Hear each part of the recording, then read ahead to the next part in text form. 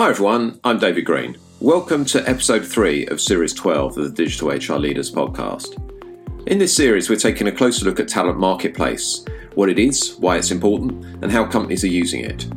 My guest in this week's episode of the podcast is Ruslan Tubulatov, who first saw how HR and people analytics could be a strategic enabler of innovation during his time at Google. This inspired Ruslan to pivot towards the HR tech field, first by joining Arianna Huffington at Thrive Global, where he worked in senior product and marketing roles for 4 years, before moving on to his current role as VP Global Marketing at Gloat, the company that first coined the phrase Talent Marketplace. When I talk with senior HR leaders in large companies, Talent Marketplace is invariably one of the first topics that gets raised. If you think about it for a moment, this isn't surprising when one considers that a thriving talent marketplace promotes agility, innovation, and efficiency for businesses, enables managers to quickly assemble teams to complete projects, and helps employees develop their careers, learning, and skills. As you'll hear from Ruslan in our conversation, one particularly powerful example of the possibilities afforded by Talent Marketplace saw a manager in Turkey quickly assemble a global team from India, Europe, and Latin America. Together, this team created a new brand of ice cream for the Turkish market, and because the team was global in its nature, they were able to introduce a flavour of ice cream that hitherto didn't exist in Turkey. In our conversation, Ruslan and I discuss the burgeoning HR technology market, the factors driving its growth, why the market has fragmented, and what lies ahead. We look at the challenges involved with running a company in a new category of HR technology. We talk about powerful examples of the business benefits of Talent Marketplace at companies such as Unilever, Schneider Electric, Nestlé, Standard Chartered Bank, and Walmart. We take an in-depth look at Talent Marketplace, the benefits it provides to employees, managers, and businesses, as well as the future developments in this field. And we also look at whether Talent Marketplace will mean that jobs won't exist anymore. This episode is a must-listen for anyone interested or involved in HR transformation, internal mobility, workforce planning, people analytics, and HR technology. So that's business leaders, chief HR officers, and anyone in a people analytics, learning, or HR business partner role. Support for this podcast is brought to you by Gloat. Gloat's AI-powered talent marketplace allows enterprises to break down the silos, slowing them down, and enables agile, future-ready workforces.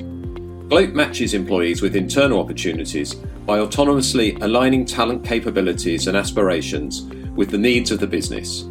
As a result, managers gain frictionless access to untapped talent at speed, reducing their reliance on hiring externally, while employees gain access to meaningful development opportunities and experiences, including projects, new full-time roles, mentorships, and more. The real-time data generated by the platform provides leaders with immediate visibility into the skills, aspirations, and availability of the workforce. Gloat pioneered the talent marketplace category and is trusted by some of the world's leading global enterprises today, including Unilever, Schneider Electric, Standard Chartered Bank, PepsiCo, Nestlé, and many more. To find out more, visit gloat.com. That's GLOAT.com.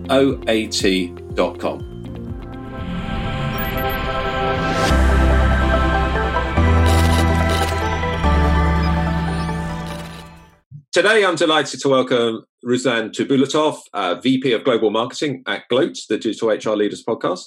Welcome to the show, Ruslan. It's great to have you on.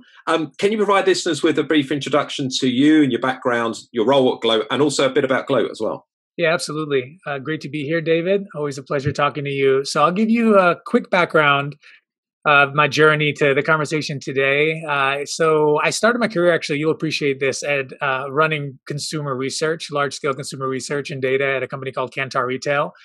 And the reason I mentioned that, it was, largely running consumer research for the largest retailers and manufacturers in the world. But what that allowed me to do is really gave me insight into how to run an insights team, how to run a data analytics team, which I ended up doing later in my career. And as we approach, and as I got into the HR tech space, you imagine analyzing, employee engagement surveys and kind of yearly surveys that were coming into us, and then layering on research on top of that, running focus groups, doing qualitative, quantitative insights.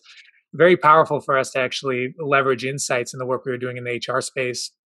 Then moved on to Google and YouTube. A large part of my career was spent in the Google and YouTube ecosystem, doing a number of different roles. But what was really powerful in that stint in my career was just seeing the power of HR in an organization like that. With you had Laszlo's team really being a strategic member of almost the innovation that's happening in the company. Yeah. And so during that time, we were, doing Project Aristotle came during that time. You had Radical Candor really influencing a lot of the work we were doing during that time. So you really saw how HR could power the strategic arm of a business and even the innovation agenda.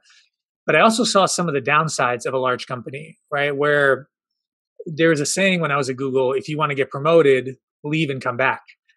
And that is, I mentioned that because it is very much at the heart of why I actually joined the Gloat team, which we'll get into in a second, because you saw these incredible talent in an organization like that was in a way trapped, right? You had to have reorgs all the time and you'd be uncertain what's there for me next.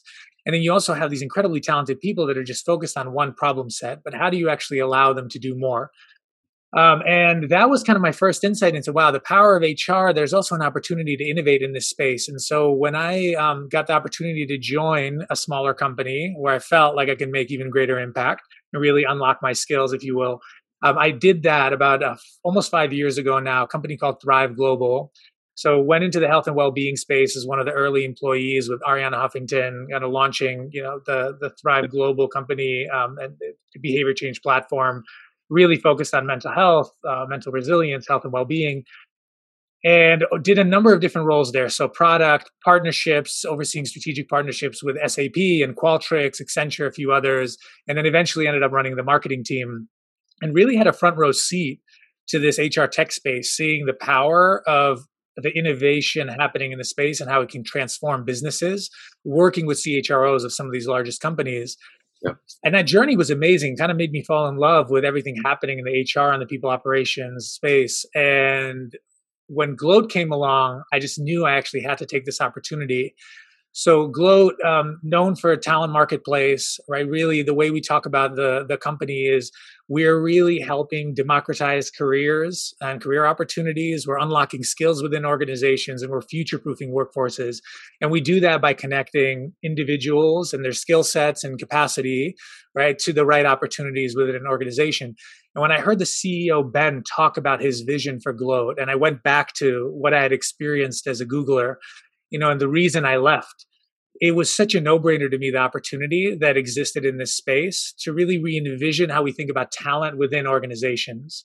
And then you combine that with the amazing customer stories we were hearing, right? So it was a great idea, but then I saw the impact that they were already having at Unilever and Schneider Electric and Standard Chartered Bank and these, dozens of other companies.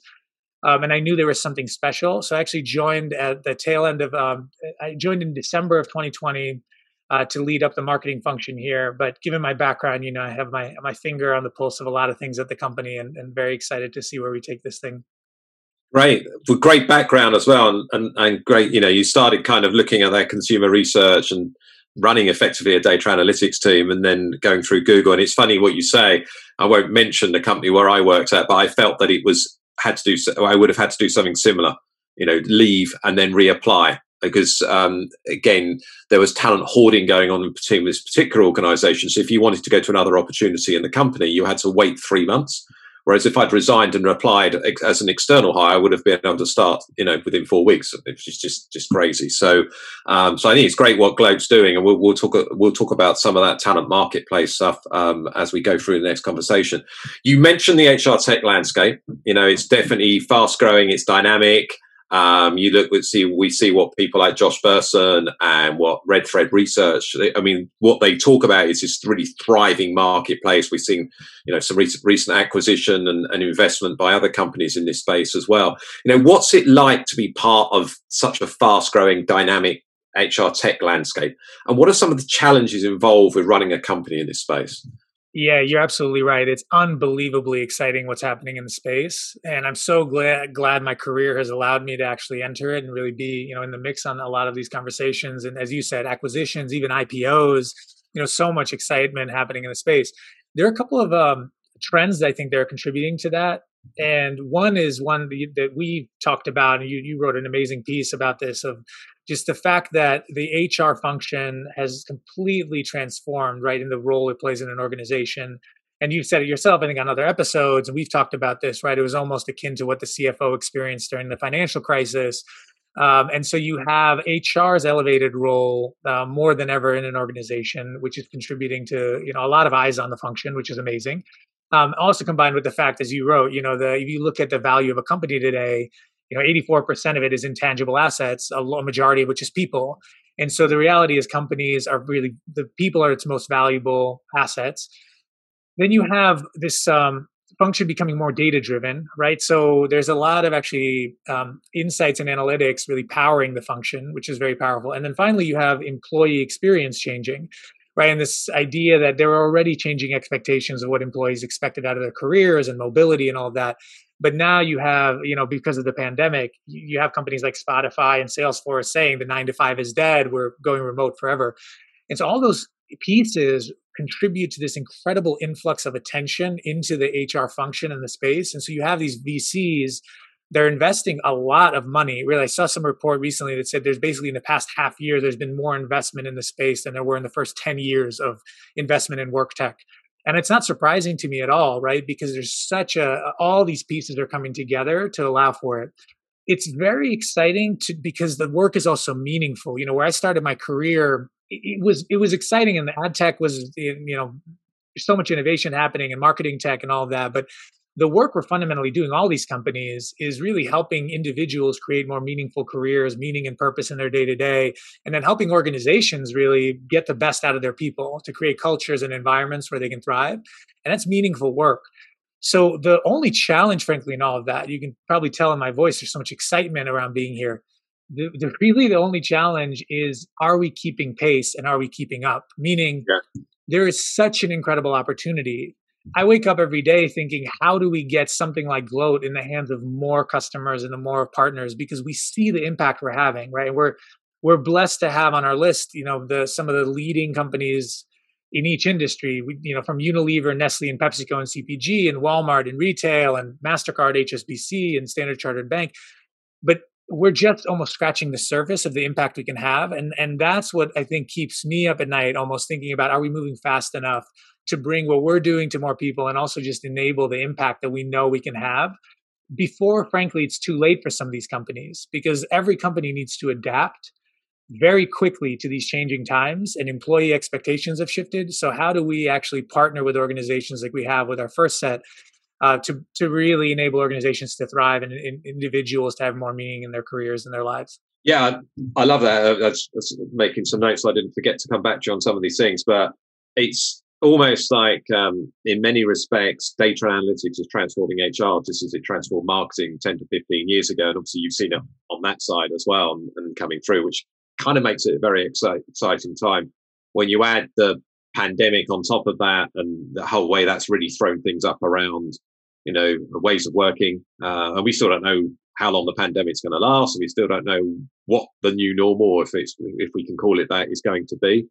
And I guess, it's employee experience. It's like we, as employees, we expect similar experiences we get as consumers. It's got to be personalized. It's got to be easy to use. We've got to get value from it. And, let's be honest, traditional HR tech from a few years ago just doesn't do that. It's that kind of one size fits all. There's such a mindset change. It's not just the technology; it's a mindset change. It's change management for HR as well to adapt to this kind of new way of working for them, I guess, as well. So the opportunity though is, as you say, is huge. Absolutely agree. Just adding on to that too, I love that point you said. Everything you said is something that we think about all the time too, right? Because it's adapting fast enough, but it's also building solutions that almost approach this HR tech space in a totally different way, right? Because what you said, building something that has the end user and end employee in mind, is core to what we're doing. And that's really what differentiates Gloat, for example. And one of the reasons I was so excited about what they're building, they don't approach this challenge as, hey, how do we optimize for the back end experience, right? Yes, we use the best AI. Yes, we use really amazing architecture. Yes, we make it really seamless for the admin and on the back end. But at the end of the day, what matters is, does the end user engage with the technology? Does the end user, to your point, change enablement, right? Are they motivated, inspired, empowered to use the technology. And those are all the things that I think excite us about what we're doing with Gloat, is that it's partly technology, and it's technology built that's consumer grade, right? I think that is so important in HR tech today. And you see more of that pressure happening in the space right now, right? Is it mobile friendly? Is it designed well? And you're going to see more and more of that pressure, I think. And you see that even in investments that are being made. You get asked now as a company, what is the engagement rate, right? They're almost looking at MAUs, even DAUs sometimes, just like you would at a consumer tech platform. Yeah. And that's, the beauty of what we're doing is we live and breathe that. We're trying to build technology, and we have built technology that's really optimized for consumers and the end user, really, right? And that's what I mean is the end employee. Because once you get the employee engaging, then it opens up all these opportunities for the HR function and also the business to really optimize that talent, right? Once you're actually getting employees sending you signals and engaging. And then the change enablement piece, we'll talk about more. I love that you brought that up. That is such an important component of that, because it's not just about technology. It's about how you create an environment for these things to happen. You even mentioned talent hoarding. I'm sure we'll get back to that in a minute as well. But I totally agree with you. Yeah, and if we we'll definitely get onto all of those things. I just want to stay with the HR tech landscape for the time being. Obviously, we're speaking in late February, and this episode is going to go out in March. We've already seen a lot of activity already this year. And as for a company like Gloat, and for you, there's been the acquisitions, IPOs. As you said, there's a fragmentation almost of the HR tech landscape. How do you see it evolving? What do you think is going to happen? I won't hold you to it either. No, you can. Let's do another episode and revisit our predictions. The fragmentation conversation is a very interesting one. And, I often, as you can probably gather, look at my past experience and my experience in consumer tech as a leading indicator of what happens in enterprise. And we just touched on it, right? This idea of UX and design and end user experience, that mattered 10, 15 years ago, and consumer tech made its way into HR tech, right? HCM's now selling based on the user experience. Same thing with mobile, right? Where you're just catching up, I think, in enterprise space. You can't buy a product without having a mobile solution. But, when you have mobile only products launching now on the consumer side, and I think we'll see some of that in the HR tech and just enterprise tech space. But the reason I bring that up is because we've been talking about fragmentation and consolidation, that debate, for over a decade in the consumer tech space, right? Both on the consumer side, but also in the MarTech landscape. And what I really gathered over the years, because I didn't know what would happen on the consumer side, where I think I land on this is that people really do have expectations for purpose-built solutions. And what I mean by that is, if you think about some of the technologies and apps you might use, where it's WhatsApp or Signal, right? Very different use case than your Uber or Lyft. Very different use case than Amazon. Very different use case than Google. Very different use case than LinkedIn. A very different use case than Netflix and YouTube, right? And despite those companies' best attempts to consolidate and just create one monolithic experience, at the end of the day, users have an expectation to get the best quality experience for what they're trying to do. And so that's why I'm not, booking travel on Amazon or buying cars on Amazon. That's why I'm not necessarily doing networking with colleagues on Google. Yeah. So that, I think, logic has to apply in the enterprise tech space as well, where we're not all of a sudden, people talk about this all the time, right? But when I leave me being a consumer and go into work, I'm not fundamentally changing my expectations. I'm still the same human being. And so this idea that you can just, replicate something or consolidate and create one platform that does it all, as amazing as that sounds in theory from an admin perspective and making lives easier for, the HR administrators or IT, from the end user perspective, if you care about people using and engaging and really making the most of a technology, I think purpose-built solutions are here to stay. Now, could consolidation happen on the back end? I think yes, and it should in a way, meaning these systems should talk to one another seamlessly. And whether they all belong to one company through acquisition, or they're just very smart integrations that are seamless for the admin, that's a totally different, experience in that conversation, where I absolutely think, and even Gloat, the way we built our technology, integrations are at the core of what we do, right? So Gloat plays incredibly well with an ATS, with the learning system, with the with their core HCM, right, and core HRIS system, because the more data talks to one another, the more powerful each of those pieces is going to be, and definitely the more powerful Gloat will be. So on the back end, I think there needs to be consolidation and integration, if you will, seamlessly. But for the end user experience, I think it's so important for purpose-built solutions for specific use cases to exist. Now, how that happens contractually, financially, there's a lot of different ways that can play out. But I think that's at the core of our belief, is that purpose-built is incredibly important, but you need these systems to talk to one another on the back end. Yeah, because if you're going to link all those things together, you need the data, and the data needs to come from all those systems that you mentioned. And I think it's interesting because we went through the kind of one system to rule the mile or rule the world kind of conversation in HR tech a few years ago. And I think there's a realization now that that's just not realistic. You've got to make too much compromise. And I'm not going to mention any companies by name, but the compromise might be that if you take the whole system, the ATS might not be very good. It's not necessarily best in class. And I guess now that you've got this fragmentation, proliferation of all these different tools, it's probably impossible anyway for one organization, no matter how big or how successful they are, to provide everything at the highest, being the best at everything across the board. It's just unrealistic. So as you said, it's more about how they integrate together, how they share data, how they provide a great user experience, which should benefit all of the companies kind of involved in that ecosystem with the company. So absolutely.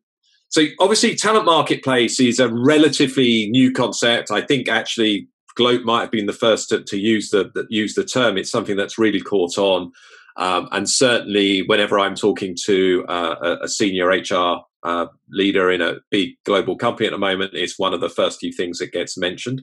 So why do you think that talent marketplace, skills inference solutions, why are they gaining so much traction now?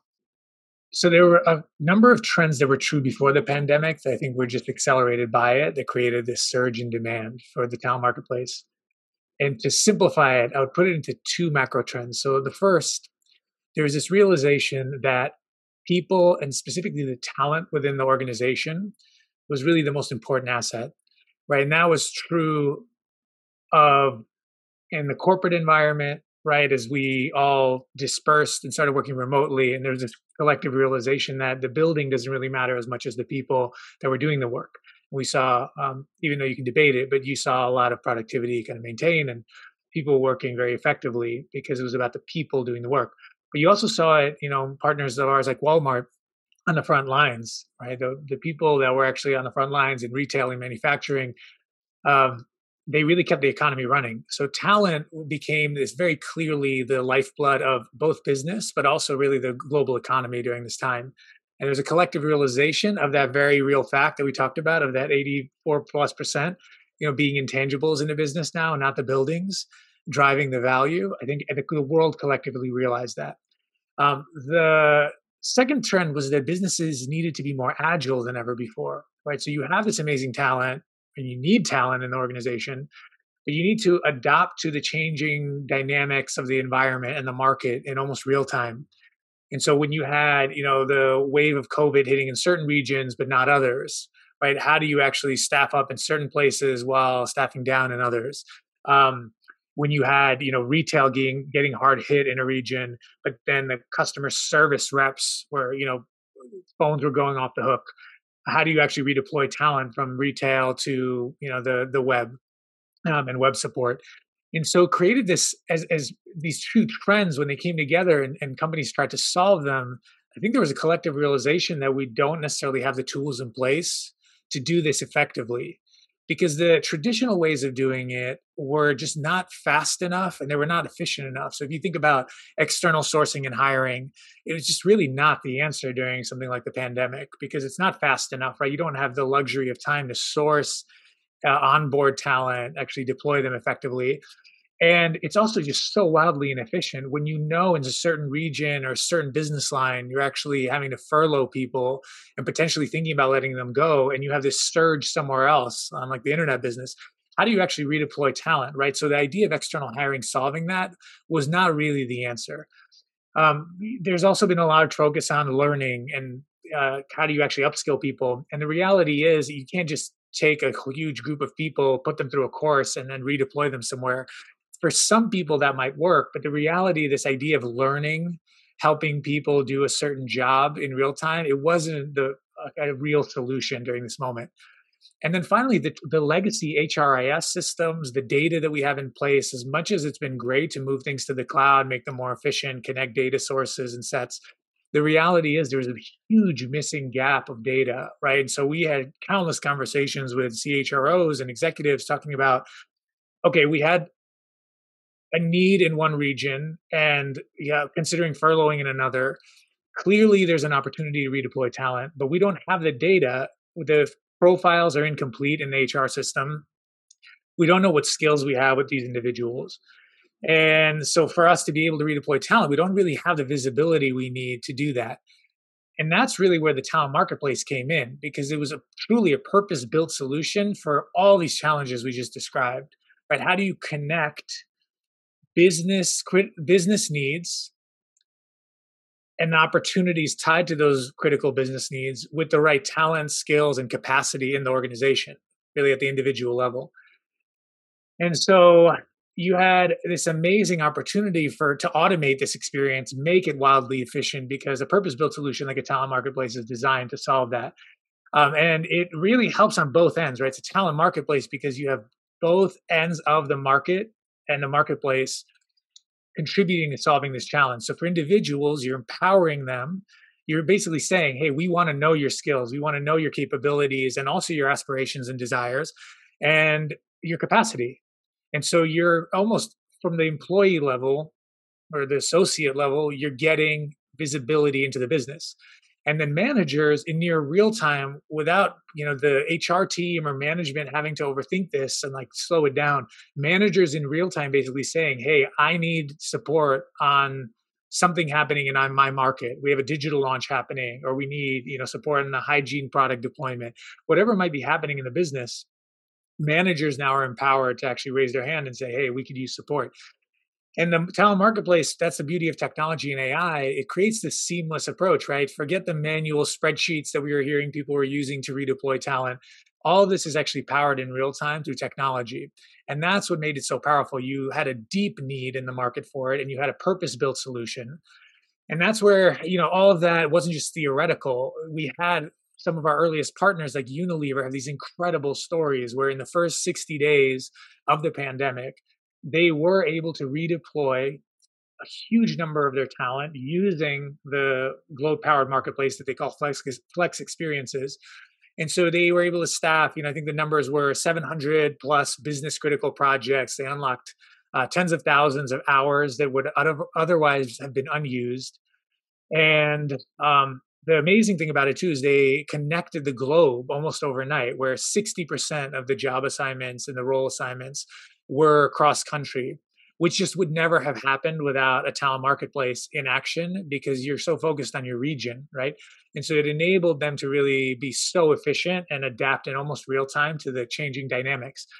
And that was just the beginning of COVID. They had countless stories around this. And eventually, Alan Jope, the CEO, as Jeroen, I think, talked about on the previous podcast, talking about how at the investor meeting, how critical the talent marketplace and Flex Experiences was for them during the COVID pandemic, to be agile and to redeploy talent in the places where the business needed it. At the time, he said it was about 300,000 hours unlocked. Now they're up to 500,000 hours unlocked. And that's just, it's almost a snowball effect. It's getting larger and larger. And we continue every week hearing incredible stories from that business of how the talent marketplace is helping in real time to match needs of the business to opportunities and capacity and skills that already exist. But it wasn't just Unilever, right? Standard Chartered Bank, amazing story from them. We launched with the first group of 12,000 people in the bank. And it wasn't just about being more efficient with talent redeployment, right? That's just the beginning. Now you also have the opportunity to expose people to opportunities, to make them feel like there's an opportunity for growth within the business. And that's exactly what we measured and found with Standard Chartered. So those first 12,000 people, not only did we unlock, thousands of hours of productivity that were trapped, we also, and we love this stat, we also saw huge upticks in people feeling like there was an opportunity for career growth. And that's really meaningful to us, right? Because you're not just unlocking productivity or creating efficiency in the system, all of which are critical and will continue to be critical. but you're also making individuals feel like they have an opportunity for growth and development. And we'll get into even more examples probably as the conversation goes on. But all of those macro trends, the deep need, the lack of a solution in many organizations that is really purpose built for this, and then the talent marketplace, and particularly Gloat, we've been doing this for years, right? And being able to apply that in a time of such need, and we're just starting, to scale this more and more. Obviously, had incredible impact with our existing partners, and saw a huge influx of interest and demand because of all the success I just talked about. And I suppose if we think about it, it's a great example about redeploying people from other countries to support areas of the business that are really busy, partly because of the pandemic. But that could happen anyway, the natural ebb and flow of business.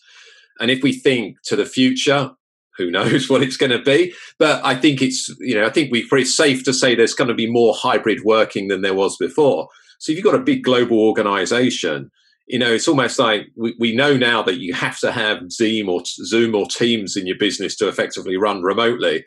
You almost need something like a talent marketplace to also run remotely as well, so you can redeploy people quickly. People can get on projects that are maybe being led in other countries or in other business functions.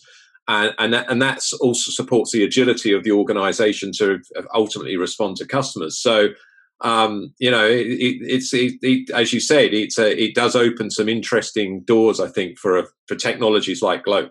Yeah, it absolutely does.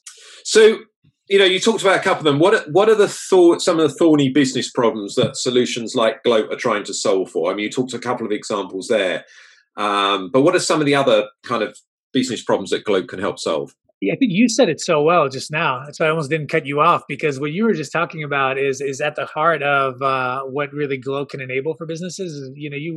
You almost talked about speed and scale is at the heart of what we're doing, right? So there are all these fundamental challenges that HR is dealing with right now. Is how are we upskilling the workforce? How are we future-proofing the workforce, right? Do we have the talent and skills, both from a skill set perspective, but also diversity perspective within our four walls? And how do we do that more efficiently than ever before, right? Because, and you've seen this, I think you even talked about this recently, of just HR, despite how important it is, there's also restrictions on headcount, and that's happening across the business, right? Because people don't want to be too aggressive at hiring right now in certain industries, but HR is definitely feeling that. So how do you almost do more with less with all those strategic goals? And at the core of all of that for us is this idea of moving faster and more efficiently with all of these objectives. And that's what really Gloat enables, right? We're talking about, in larger enterprises, breaking down this understanding of what skills and capabilities and also passions do you have from every individual.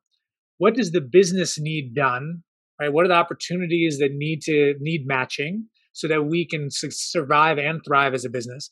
And how do you connect those two most efficiently?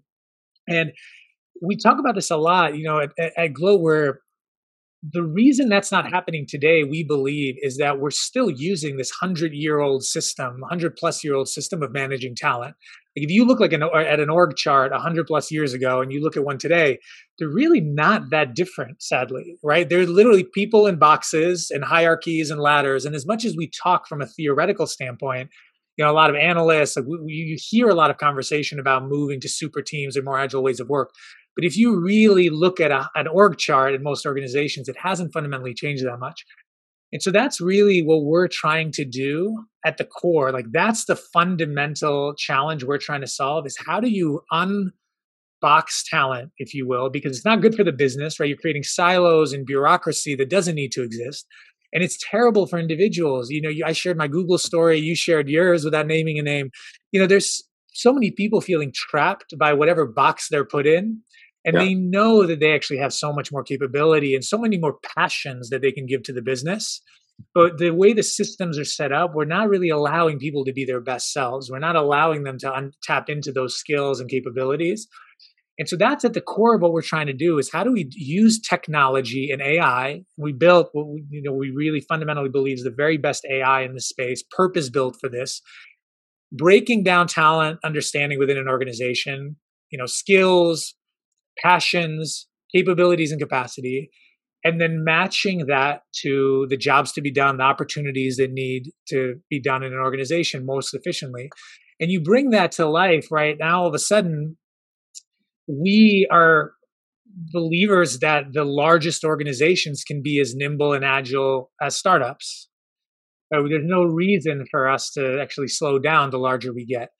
And so that's at the core of what we believe we do. Like when we create this agility within an organization, right? Speed and scale, it then allows all these other things to happen, right? So you're building a more networked organization.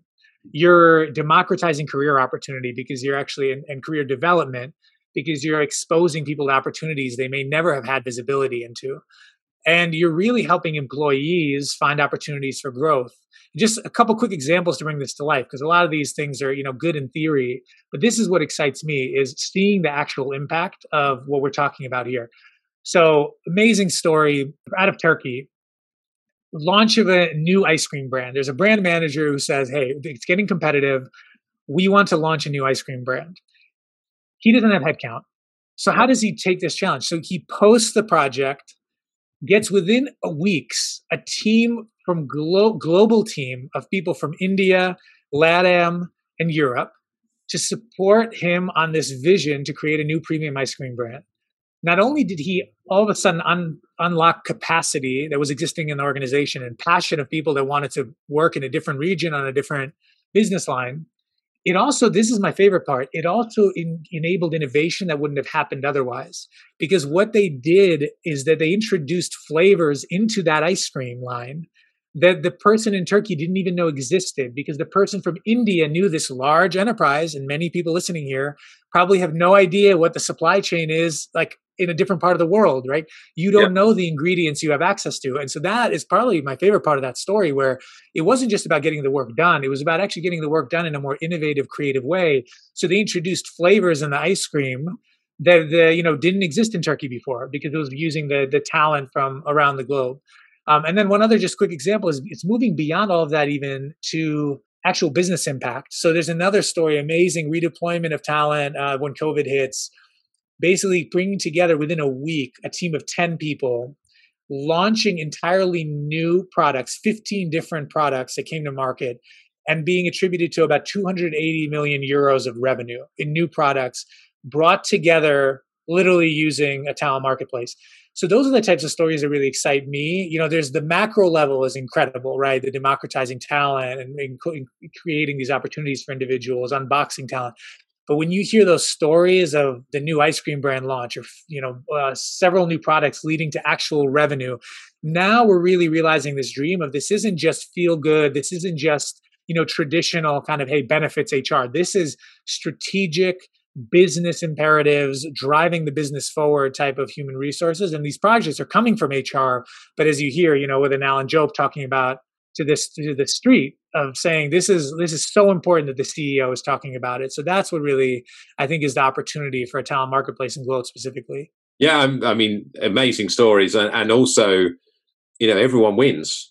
The company wins. The manager in Turkey, for example, won because he got his new ice cream brand and a flavor an innovation he never would have had if he'd just done it in country. And the people that worked on the project got experience and got to exhibit their skills and grow learning. So you can see the power of this. You can really see the power of it. But obviously you've almost created a marketplace, if you pardon the pun. But you created a market for talent marketplace. But what are some of the misconceptions that Gloat faces? Because I imagine there are some. Yeah, I'm glad you asked that. So this is, as we're talking about it, this is can be seen as a big shift in organizations. And one of the things, going back to that point about talent management and thinking about it, in almost this 100-year-old approach, there are still a lot of misconceptions that exist, I think, as you approach a challenge like this. And one of the first we hear all the time is just because of the way we've thought about job architectures in the past, right? So the first reaction is, okay, if we're going to do this, we need to slow down and we need a job architecture. We need a skills taxonomy. We need the skills library, right? We need to manually map all those skills to the roles and create the perfect hierarchy. And then we can launch the marketplace. But that's actually fundamentally the reason why a marketplace succeeds so well and why Gloat succeeds so well, is because you lean into the technology, into the AI, to actually put all of that to the side And not only is it not necessary for Gloat, I actually think it's unnecessary for a lot of organizations in this day and age to go through that exercise. You've talked about it, the diminishing half-life of skills. Right? The sad reality is a lot of these, especially at a large organization, you go through a skills mapping exercise, you go through a career architecture exercise. By the time you're done with it, a full third of the skills you map might be outdated. And even worse, by the time you're rolling them out, when you apply it, when you decide what skills go with project management, are your managers actually going to apply it that consistently across the organization? So now you have the definition of project management or a program manager completely different. And so the skills that you mapped out might not even be applied in the right way. So all of that to say that the power of AI and technology is that you don't need any of that. You can actually start and let the technology do the work for you. And so that's where, for us, we talk about it as a self-evolving skills ontology. Now, the reason that's really powerful is that the system learns from itself. As managers need new skills and post opportunities they want done, the system is learning in real time from, this is a new skill that managers are looking for. Not because we got in a room and decided it was going to be important, right? By the time it rolls into a system, it's outdated. This is in real time. Business needs something. You post a skill, all of a sudden the system sees it. And reverse, on when you see individuals saying, hey, here are the aspirations. Here's the skills that I want to learn, because you do that all in the talent marketplace, right? This isn't just a top-down approach. This is empowering individuals to say, what do I want to learn? What do I care about? And so when you can have a technology at the center of that transaction, right? That's why marketplace, you can actually develop a skills ontology almost in real time. So this idea that you need to slow down and do, this big project in order to get started is not only not necessary, I wouldn't even recommend it, right? You let the talent marketplace do a lot of the work for you. And I guess maybe start with a pilot, within an organization and learn, as you said, work agile, iterate, learn, move on from there.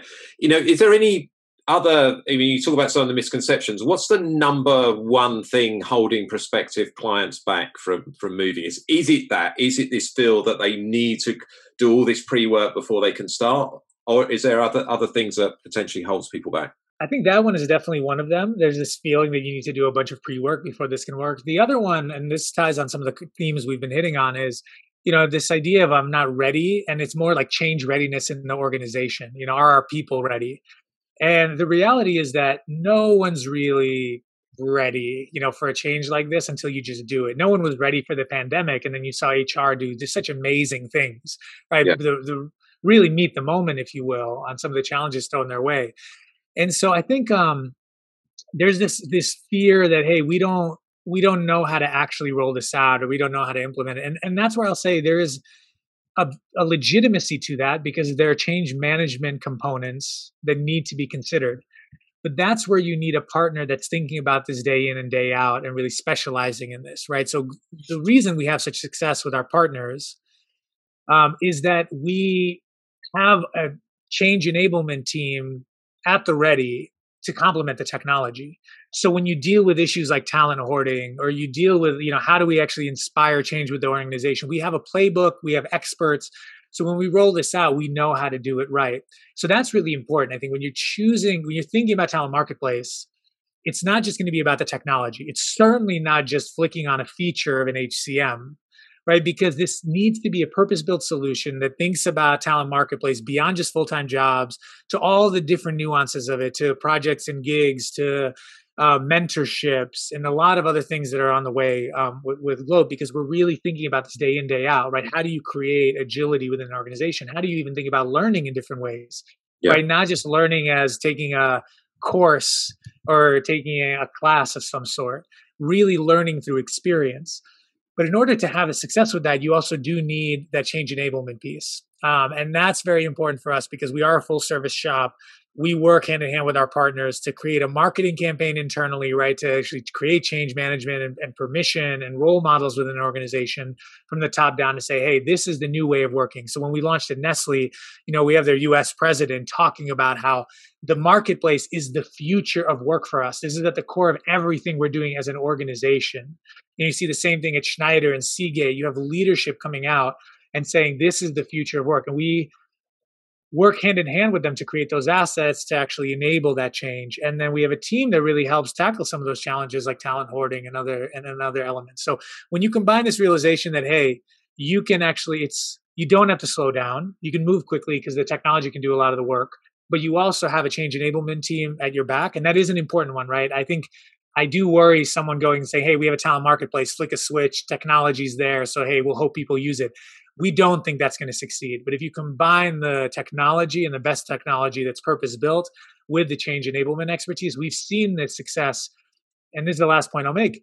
Not in months or years, right? We're talking like weeks, like within 13 weeks, to your point of maybe it might not be overnight, the full organization and every single type of talent feature within the talent marketplace.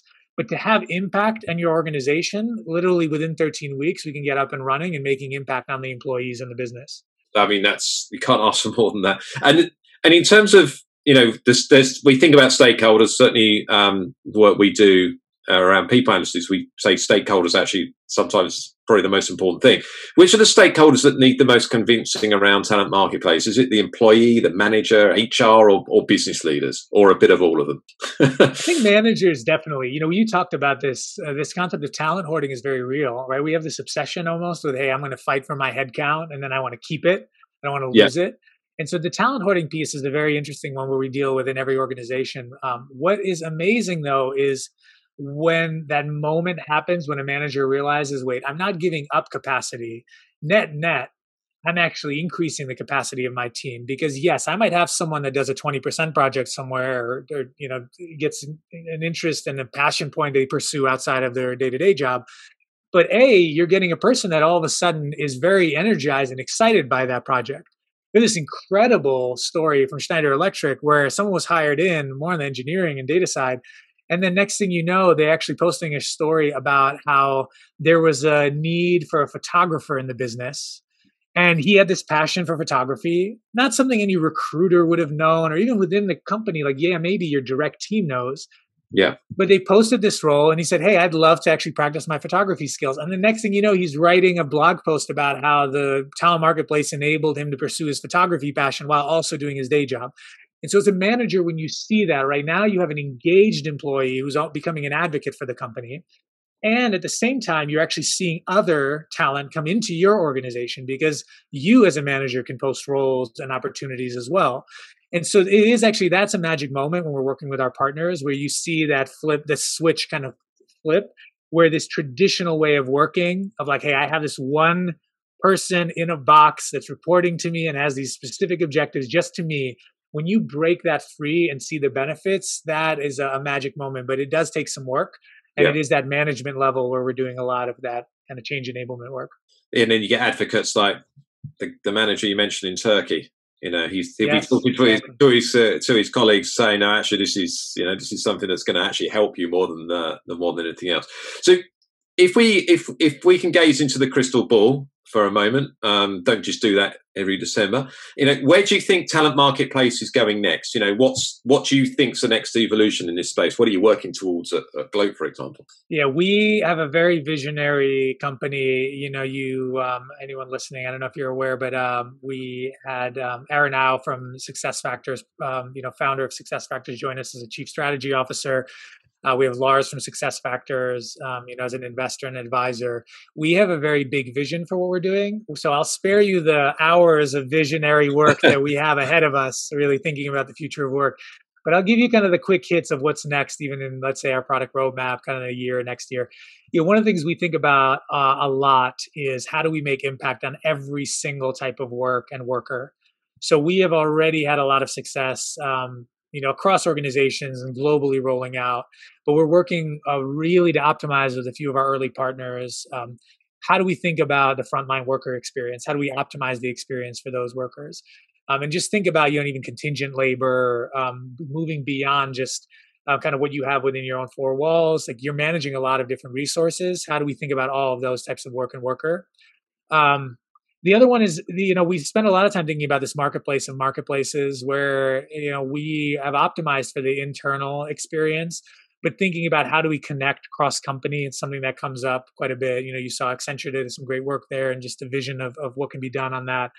You also think about just even external to internal and connecting those more seamlessly. And then the thing that excites me most, and we're doing a lot of work on, is just more use cases. I talked about how we evolved from obviously, and we already have full-time roles and gigs and projects and mentorships. But you think about succession planning and dynamic talent relocation and also learning, which I talked about, but also knowledge sharing. How do we actually create? That's the beauty of what we're enabling, right? Is that we're actually creating a map of knowledge in an organization. And so that's what I get excited about, is that we are not a system of record. We are not a system of transaction. This is an engagement system. We hold ourselves to the metrics of a monthly active user, to like our people coming back, re-engaging. And we're really proud to say that we can go neck to neck with a consumer app on some of these things. And that's why we're having that success. So for us, is how do we create more resources like that keep people coming back, and knowledge, and almost creating an engagement hub are at the center of that. Lots to come then, basically. Yes. And lots to come. And I guess that thing about potentially connecting companies together, so they potentially can start, effectively sharing talent, become really flexible and agile. That could be really interesting. I think could really shake things up a little bit. Which leads us on to the question we're asking everyone on this series. Will talent marketplace mean jobs don't exist anymore? I love this question. It's near and dear to us because we just hosted an amazing webinar just about a week or two ago with Dr. John Boudreau of USC and Mercer's Ravin Jisuthasan. And, they wrote this incredible paper and now releasing the book on work without jobs.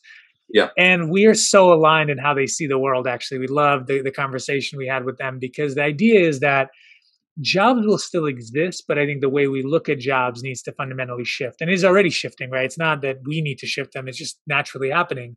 Yeah. And the thing that needs to happen is, one, we need to deconstruct jobs on one end. So think about a job isn't just, hey, this is a job title and this is like what you're doing for the next year, 5 years of your life, right? This is thinking about deconstructing the job into the tasks to be done, and thinking beyond just one individual filling all of those tasks in that one job. And on the end, you also need to deconstruct talent, right? This idea of individuals having skills, passions, and aspirations, but also capacity, right? Like every week you start the week and you say, hey, this is how many of my hours are really accounted for. And how do you match those two dynamically? Because you have to break down both components, and you can get much more nimble and almost swarm, as they say, to get work done, and then finish the task and then redeploy. And that's a very new way of thinking about work, right? It's different than just OKRs and let's set the strategy for a year.